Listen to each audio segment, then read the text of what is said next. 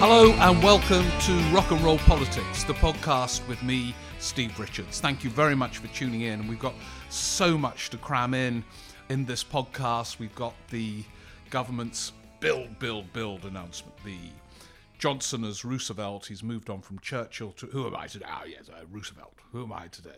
Mourinho. Oh no, that's football. No, I'm Roosevelt. So we've got to look at all of that. The attempt to initiate a Whitehall revolution in the midst of a pandemic, which is clearly still raging. Look at Leicester, and that won't be the last. And look at Keir Starmer and the complex art of leadership when in opposition, as we explore the sacking of Rebecca Long-Bailey and what that means. But before all that, if you don't mind, I'm just going to plug the next live virtual Rock and Roll Politics from King's Place on the King's Place website. It's Monday, July the 6th. This coming Monday, there'll be a live show, and you can get tickets now on the King's Place website. God knows where we'll be by then. A heck of a lot going on at breakneck speed in politics. Anyway, Boris Johnson has made his speech about build, citing Roosevelt and all the rest of it.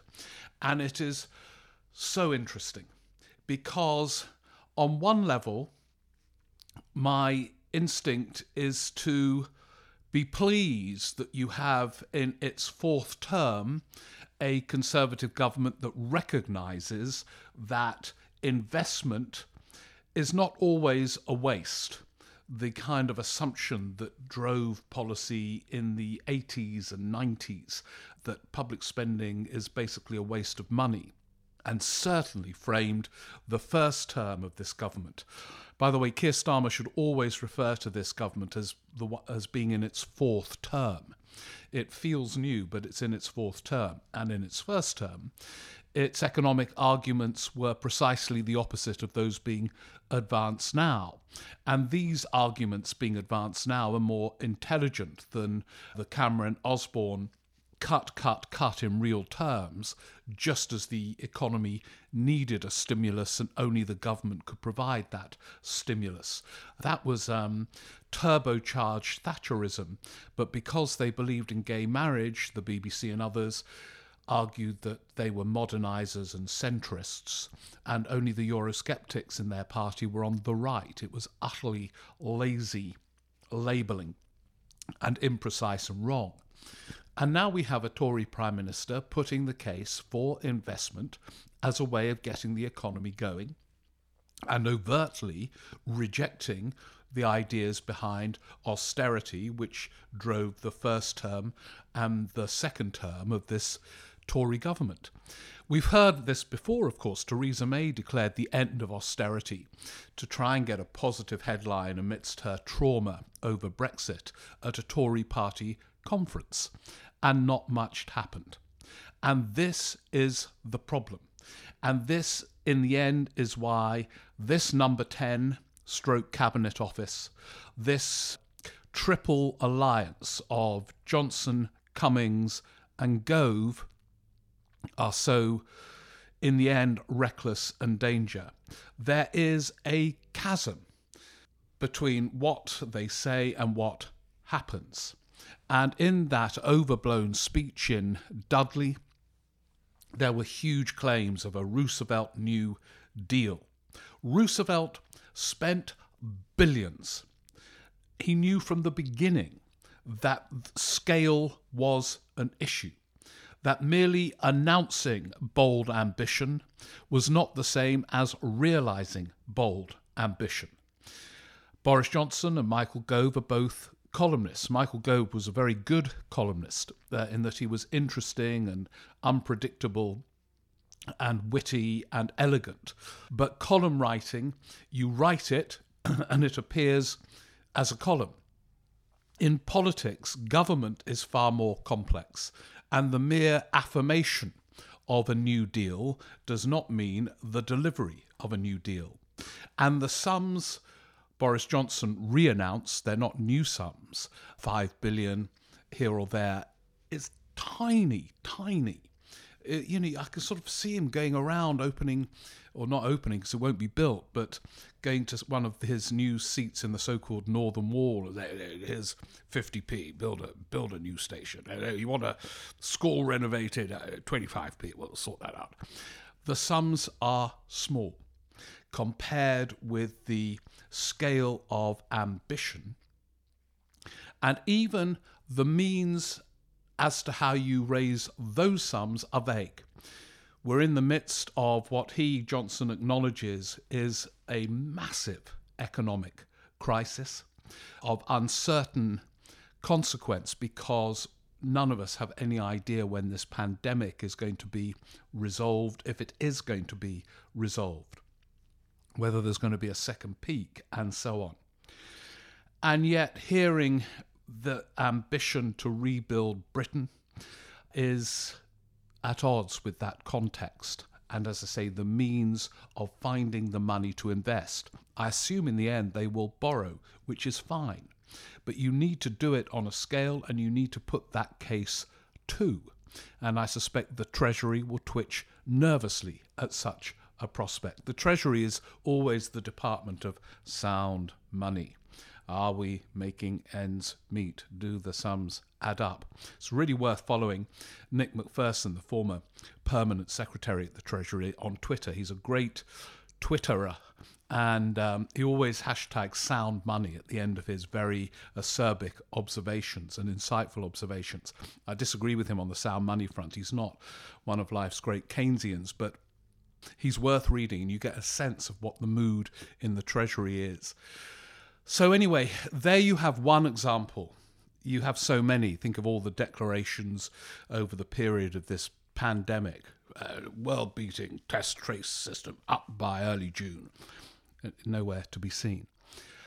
And so it is too with the Michael Gove speech on Whitehall reform, which he made over the weekend. It had all the characteristics of a Gove speech or column. There was much self-deprecation, a degree of humility and admission of his own past errors as a cabinet minister. It had references to figures who are not normally cited by those on the right. Gramsci gets a look in. The term progressive is constantly a recurring motif. And some of the arguments he makes about reforming the civil service are powerful. And indeed, Cummings too. If you look on YouTube, if you have a spare hour in this crazy period, there's a speech that Cummings delivers to the IPPR when he was in his wilderness era, having been sacked by Cameron as a special advisor to Michael Gove, and before he became the most powerful advisor ever in British politics. He gives the speech to the IPPR, which is on YouTube, and some of his arguments about the civil service is true. Its inefficiency, its tendency to promote not on the basis of merit or the qualification for the newly elevated role, but because someone's been around for a long time and here's another job. All these things are true.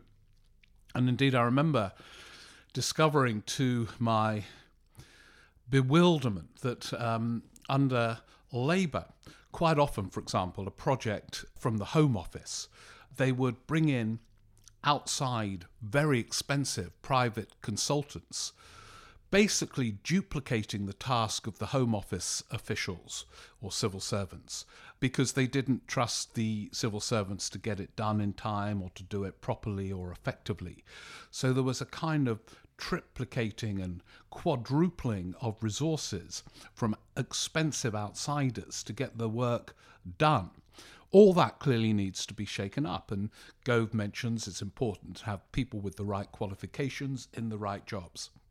And as he made that case, and incidentally a case that is not new or fresh or particularly original, but I think Cummings believes his thoughts are kind of unique and revolutionary. The government showed what it really thought. Sacking Mark Sedwill, who has experience, at least in his role as the sort of chief security advisor, and appointing David Frost, Cummings' favourite official's the wrong word really, because he is party pre, his favourite advisor. He used to be a civil servant, Frost, but he's now the Brexit negotiator, answerable to Cummings largely. Sometimes speaks to Johnson, but mainly Cummings. And he is a relatively sort of reticent personality. He's not a loud, aggressive personality, but his tweets have become jingoistic and provocative, very Cummings-like. And so either having come under Cummings' spell, he's become like Cummings, or Cummings has imposed himself on him in some kind of weird Shakespearean farce. But anyway, Frost has been chosen because of Brexit and their fantasy of a post-Brexit global Britain striding the waves, being this new dynamic economy, everyone else in awe of it. It's a fantasy. But Frost has come to share this fantasy, so he gets a top job for which he is not qualified. Once again, this gap between elegantly argued assertions and the reality on the ground is vast. It's so dangerous as well, because I think sometimes they know of the gap, and it's a deliberate attempt to put up a facade to disguise what's really happening on the ground. But I think a lot of the time they believe it. As others have pointed out on Brexit, Michael Gove in his speech says, you've got to look at the data, you've got to analyse evidence and draw conclusions on that basis, not on past sort of Whitehall practice or whatever. Absolutely right. Nothing they are doing on Brexit is evidence-based at all. All the evidence suggests crashing out with no deal at the end of December is going to give this economy another massive hit. But it looks as if, in their jingoistic impatience, they are happy to move towards that kind of situation. And indeed, some, I'm told, in number 10, actively want a no deal.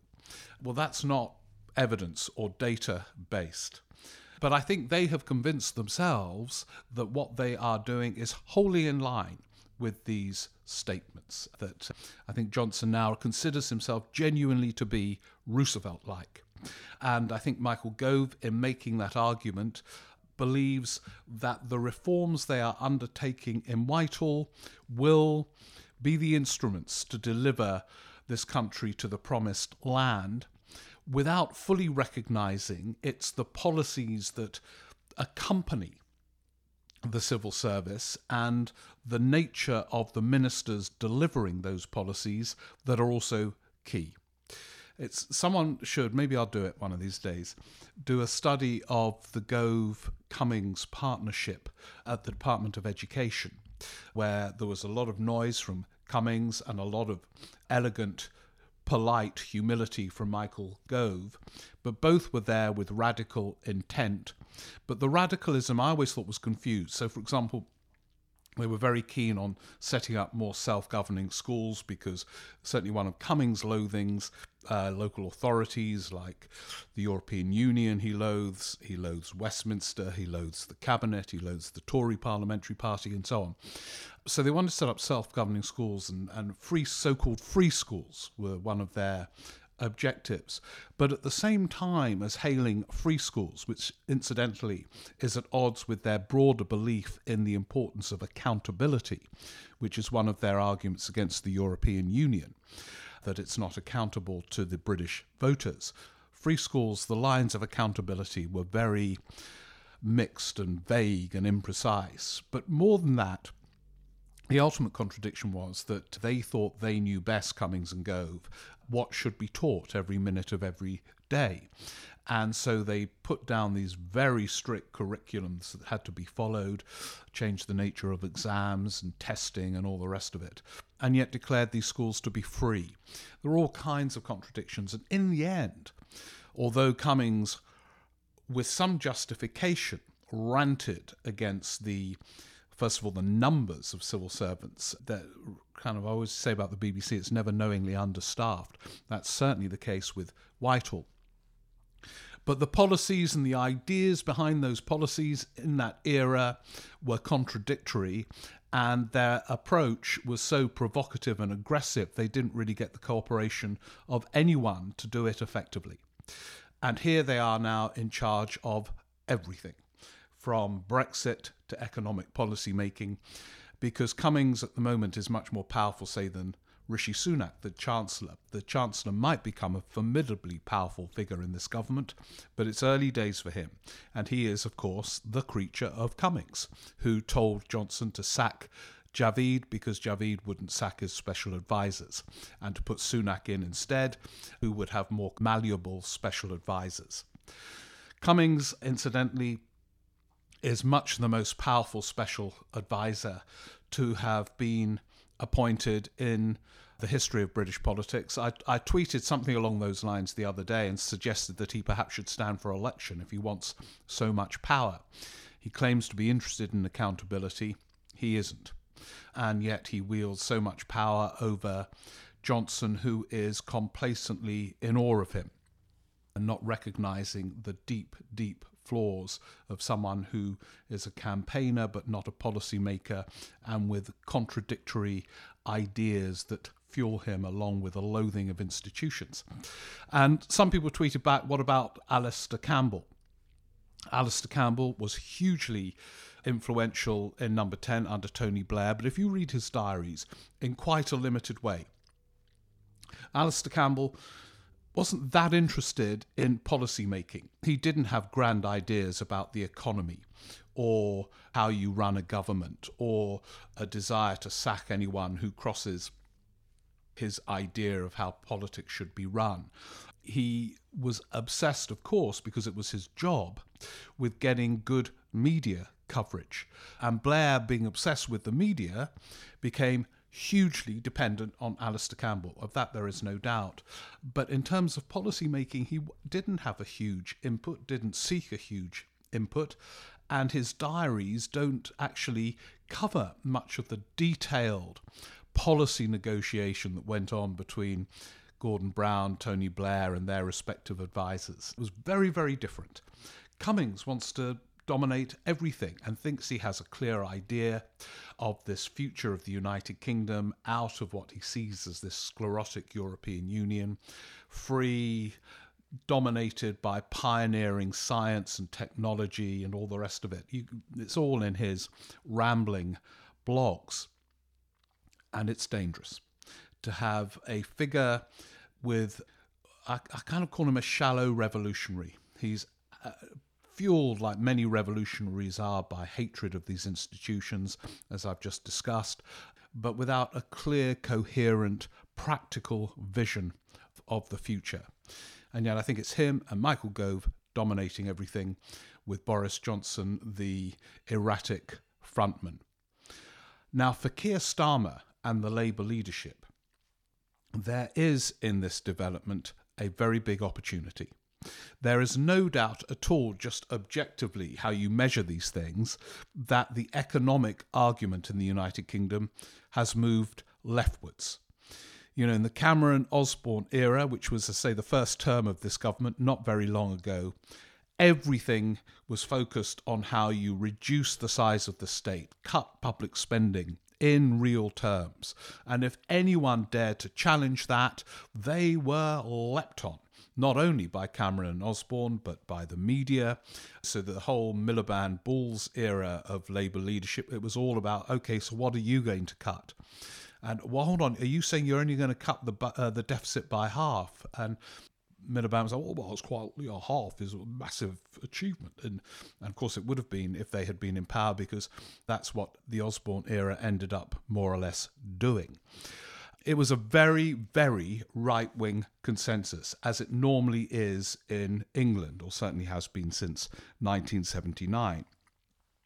Now, this has changed. It changed in the budget. Before, we all knew quite how severe the pandemic would be, although there were plenty of signs which the government, this Number 10, who think they are all seeing, chose not to see.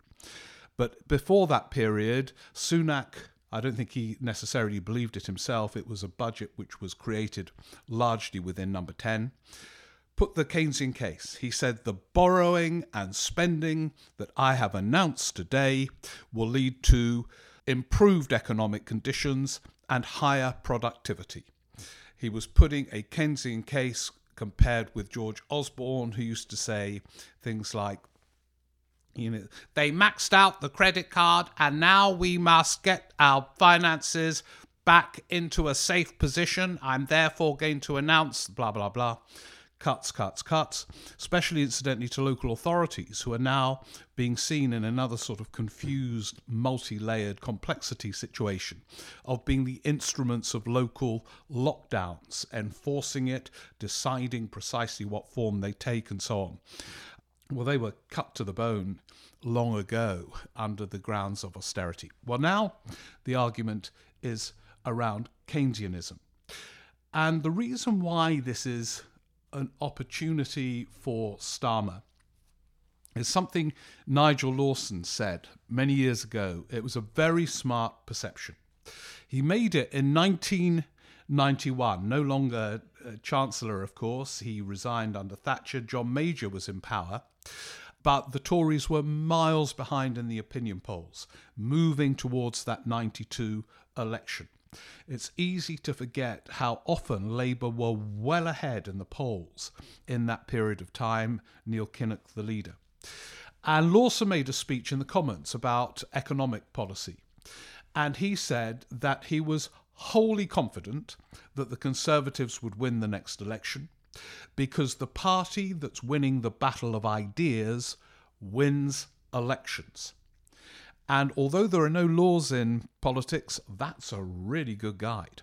And he was right, of course. The argument then was absolutely rooted on the right. Neil Kinnock and his shadow chancellor, John Smith, were nervously preparing what they called the alternative budget, which did propose a degree of overt redistribution. They were putting a social democratic case in 1992, and they lost, and the Tories won for the fourth time, because although John Major was not a particularly potent advocate, they all looked knackered and were knackered and had just introduced a poll tax, which they then abolished.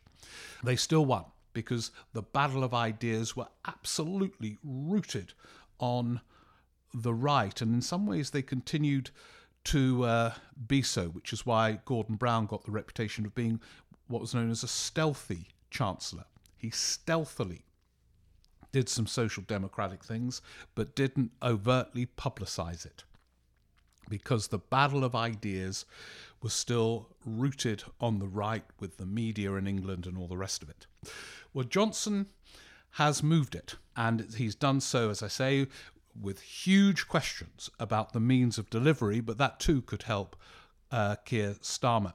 So they've got advantages. They've got disadvantages in that shift as well, because if the Tory government were to deliver, it leaves them with less ammunition and distinctiveness at the next election, and it will leave the Red Wall more contented with their choice of voting Tory because of Brexit. But if they don't deliver, and the argument remains rooted in this area, it's an opportunity. But a leader of the opposition only gets space to make the use of such opportunities if he or she, he always with Labour, is perceived as being competent, authoritative, authentic. And that brings me briefly to the sacking of Rebecca Long-Bailey as their shadow education spokeswoman. Now, at first, I had some concerns about this for several reasons. Being leader of the opposition, especially a Labour leader with a largely Tory-supporting media, is very challenging. You cannot be judged by policy implementation. All you have are words and deeds. And what happened after the sacking worried me. A lot of the commentariat on Twitter hailed the move as strong leadership. And that unreliable narrator, George Osborne, also tweeted, "This showed Keir Starmer wants to win the next election," all this kind of thing. Now, you would think, oh yeah, that's an argument for saying what a good move, being hailed by the commentariat for being strong, because all leaders ache to be perceived as strong. But here's my concern with that as a justification for what happened. The commentariat and the media are very fickle. They can change quickly. Let me give you an example from that Kinnock era and what did happen in 1992. Every now and again, often sincerely, but sometimes just to be seen to be strong, Neil Kinnock felt the need to take on his party. And when he did, he was hailed for his strength. Newspapers like The Times, when Kinnock, took on a left-wing shadow cabinet member, or famously, of course, with Militant. Oh, yeah, Neil Kinnock showing himself to be a strong leader, blah, blah, blah. Then when it comes to it, the divisions that arise as a result of those displays of strength mean that those commentators or newspapers that hailed the strength then condemn the leader for presiding over a divided party and conclude that that leader is unelectable. So that isn't a reason for doing what Keir Starmer did. And if I thought it was for that, to be seen to be strong, something that Labour leaders have done often, Ed Miliband tried it, as say Neil Kinnock did, and they in the end moved towards their doom as they were doing it, fleetingly being praised, it would have been a mistake. But I don't think actually Keir Starmer did do it for that reason. I think he did it for a reason that justifies what he did. And that is this, that in opposition, especially for Labour, the bar is set very, very high. There needs to be, at all times, certainly on the front bench, total message discipline, and there needs to be a consistency in the approach of a leader. And if indiscipline breaks out in any form, the whole house of cards collapses. It's why when Gordon Brown became Shadow Chancellor after that fourth defeat in 1992, he made himself very unpopular with the Shadow Cabinet by telling them they couldn't make any spending pledges. And they didn't, and he got so unpopular he couldn't have a hope of winning the leadership contest when it suddenly happened in 1994. But he did his party a massive service by imposing that kind of discipline. And Starmer has said that removing the whole anti-Semitism issue from his party is an overwhelming objective. There was the retweeting from Rebecca Long-Bailey of an article which contained within it indiscriminate stuff about Israel. And given, and only for this reason, given that the bar is set so high for Labour leaders, he was right to make that move. There has to be total discipline. And I hope he would have done it if it was from another wing of his party in the shadow cabinet who had retweeted something which could be seen as being anti-Semitic or whatever. He wouldn't have been praised as much if he had sacked somebody more popular with the commentariat, but I hope he would have done it, because that is a reason. If you are clear in your own mind as a leader about your strategy, your principles, your convictions, you don't have to do things to appear to be strong, to get a quick thumbs up from a media that will then turn on you anyway in the days to come. And I hope that's the reason he did it. If he did, it's justified. And, some of the stuff afterwards, the analysis about this is him being Blairite and all the rest of it, that's being seen through an outdated prism. And if he did it for those reasons, it was wrong, but I don't think he did. So this is why you need a podcast to explain a position, because mine's a bit nuanced than just, oh, fantastic, this is Blair Mark II, blah, blah, blah. It needs to be something different in the era that we are navigating, not least with that economic Keynesian consensus that was not available to Blair and Brown in 1997. So we await next week that economic statement from Rishi Sunak, which is meant to sort of fill in some of the big gaps in Boris Johnson's Keynesian phase. That will be next week. No doubt will be covered in the podcast. And also, just to mention again, that live virtual show on Monday, July the 6th, via the King's Place website. Tickets available now at the King's Place website. I really hope you can join me then. We'll have plenty of time to go through all kinds of things. We will be able to make our inaccurate predictions, have lots of questions. It will be just like being together live at a theatre. And thanks for listening to the podcast, which will, of course, be back again next week too.